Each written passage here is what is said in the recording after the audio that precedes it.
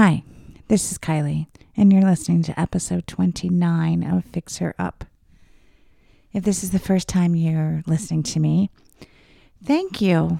Welcome. I just took a little bit of a break, and I'm back for version 2 or FixHerUp 2.0 or FixHerUp redo. You know, all of those things. All of those things work, right? So I'm glad you're here. I'm glad you have decided to listen, and welcome to round 2. If you've listened to other episodes and have decided to come back, welcome. Thank you. I'm glad you came back. Thank you for being patient during my little break. It wasn't really a break. I just didn't record, but I did podcast work. But I'm excited because I have fun things planned, or at least I think they're fun. and by planned, I mean like semi-planned in my head, a little bit in my head, a little bit on paper. You know how that goes. I think I discussed that last time. At least I'm consistent. So I'm kind of going to dive right into it. I don't know if you guys know today is 420, so yay. Yesterday and today, there was a solar eclipse. Not that we could see it on our side of the hemisphere, but it still happened. I think the effects of eclipses, like it's heavy energy.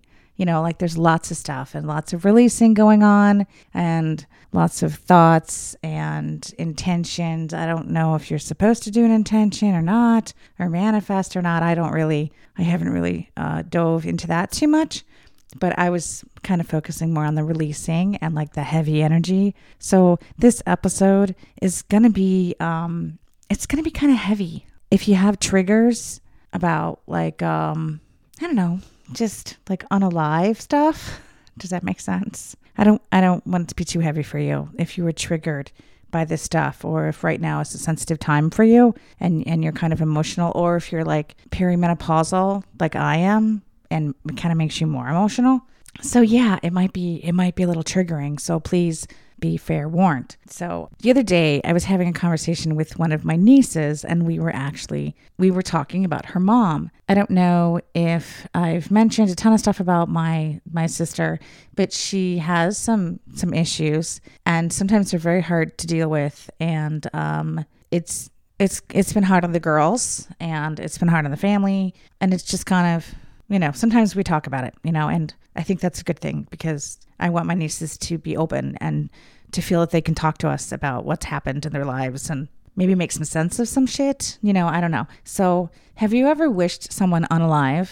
Not wished. That's not the right word. Kind of like just thought about their death. Not like you're not planning anything or like you're not hoping for it or praying for it or nothing like that, you know, but you just kind of know it's going to happen. You just don't know when. Does that make sense? I personally call it like preparing for somebody's death. I mean, and I'm not talking like an old person who's in hospice or something like that. I don't mean that, you know, but it's just kind of like mentally just thinking about it because it's a fact. Like, you know, it's going to happen. And maybe there's a good chance it's going to happen from certain things that are going on in your life at the time or whatever. I used to do it all the time with my mom. She has epilepsy. So growing up, it was just kind of like a fact of my life, you know, that she has this disease. And sometimes she would have seizures and I'd come home and there'd be blood on the floor or something. So it was just always something I kind of had to think about. So that was one of the reasons I used to think about her death. Another reason I think that, I mean, let's be honest, I was a physically abused kid. So it's not a stretch for physically abused kids to think of the unaliving of their abuser. You know, it again, not something I wished for, not something I prayed for or anything like that, you know, but it's just something I thought about. So we were talking about that kind of stuff. And unfortunately, like that cycle of abuse has unfortunately been repeated with my nieces. And it's a hard thing to watch, right? And it breaks my fucking heart. Like it totally breaks my heart. And don't be surprised if I start totally crying. So my niece made a like when she is unalived statement, you know, not an if statement. It was a when statement. And I completely agree with the assessment of it. You know, my sister has drinking issues and she has other medical issues going on. So it's it's really, unfortunately, it's a possibility, right? And it's a good possibility, and it's sad, and I feel really bad for her, but mostly I'm sad and pissed. Like, I'm so fucking pissed. Yeah, I'm pissed because, like, in my mind, my sister had this chance to fix shit, and she only perpetuated the cycle, and that pisses me off like crazy. Granted, I understand it was never her responsibility to fix it. You can't fix it, right? Stuff happened and you can't change that, but it wasn't her responsibility to fix it, especially not for me. But maybe it was something I wanted for her kids or for her so she could be healed, like to finally have a chance at real love and pure love, at least for a little while. Not just that, but she had other chances growing up. Like, there was more money when she was younger, so she was able to do sports and band and park district stuff. And I know that's not like, I don't know, like, to me, that was like, you had money. If you were in band and sports and you could take that park district stuff, to me, that's like a higher bar than I had. That stuff really wasn't an option for me. And a lot of it's, a lot of it's because we didn't have the money, but I also had to take care of her, legit, not by choice. I half raised her, and she didn't take advantage of those other opportunities that she was given. And that kind of pisses me way off. That totally pisses me way off. Like, I don't know. Is it just me? Like, am I being stupid? I don't know. But I think I'm also, like I said, I'm pissed and I'm sad, and I'm super, super sad for my sister, and I'm super, super sad for my nieces and for my brother-in-law who had to handle, and I say handle like in quotes, of course, my sister for so long and is still handling her, and for me, I feel sad for me because I always wanted the sister relationship, like the ones that you see on TV, and they're like joking and laughing and talking about boys and sharing makeup and all that shit. I didn't fucking have any of that shit. I did not have any of that with my sister. I don't have that now, I do have that with my nieces, which is really cool. And I was actually talking to somebody that I was dating, and I was laughing and joking. And I said, because my oldest niece was coming over and to hang out. And I was like, oh, she's coming over. There goes my favorite sweatshirt and all this other stuff. And I was like, it's really cute. But, whenever they come over, Auntie Kai is down shoes and clothes and whatever. And I said, I always kind of wanted that fun relationship with my sister. And he's like, well, it sounds like you have the fun relationship with your nieces. So you actually have the relationship just with different versions or whatever, which I thought was really sweet to point out to me. So thank you for helping me recognize that, Frank. I think I might have given him a nickname, but we just went on one date. Like, it wasn't, it wasn't anything. So anyways, I'm also sad because, my sister's too afraid to make a choice. And that's what my niece said. She's like, she's choosing to do nothing. And I tried to remind my niece that, her mom is acting out of fear. Like, she's almost frozen from it. Like, it's just kind of like, I luckily haven't had to operate like that before. So I don't know. She's made terrible choices that have hurt people, especially my nieces. She's an alcoholic, and she's got other mental issues for sure. And she can't think straight, and it's not a good place to operate from. I tried to say that to my niece, like, just, remember this. And I know it's hard, but you have to try to remember this. And it's just sad, So I don't know. So I'm reading a book for another episode, actually, like probably episode 30. The book is called Life Disrupted, and it's by Tracy E. Baldwin. And one of the chapters, it's called Let Go and Make Space.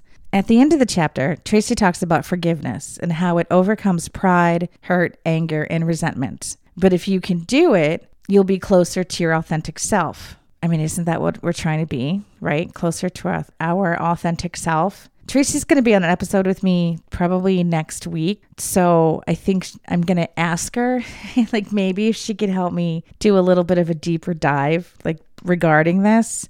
But the first thing I thought of after reading that was, do I need to forgive my sister? And do I need her to forgive me? Like, realistically, how much time is there to do all this stuff? I don't know. I was thinking, of course I need to forgive her. like all the stuff that happened when we were kids. Not like nothing was her fault, although she was an asshole.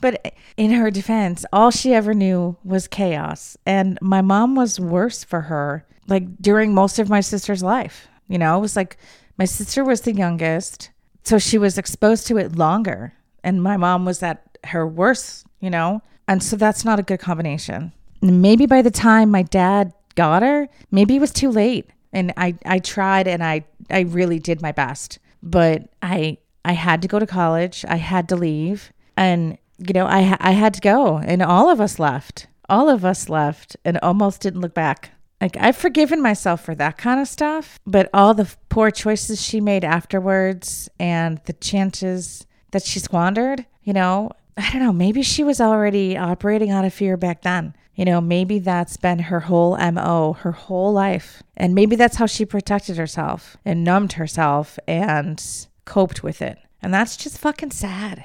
That's just sad. I don't know. Yeah, I don't know. Maybe next week Tracy can help me unpack this some more. But I don't know. I don't think this episode is going to end up wrapped in a pretty little bow.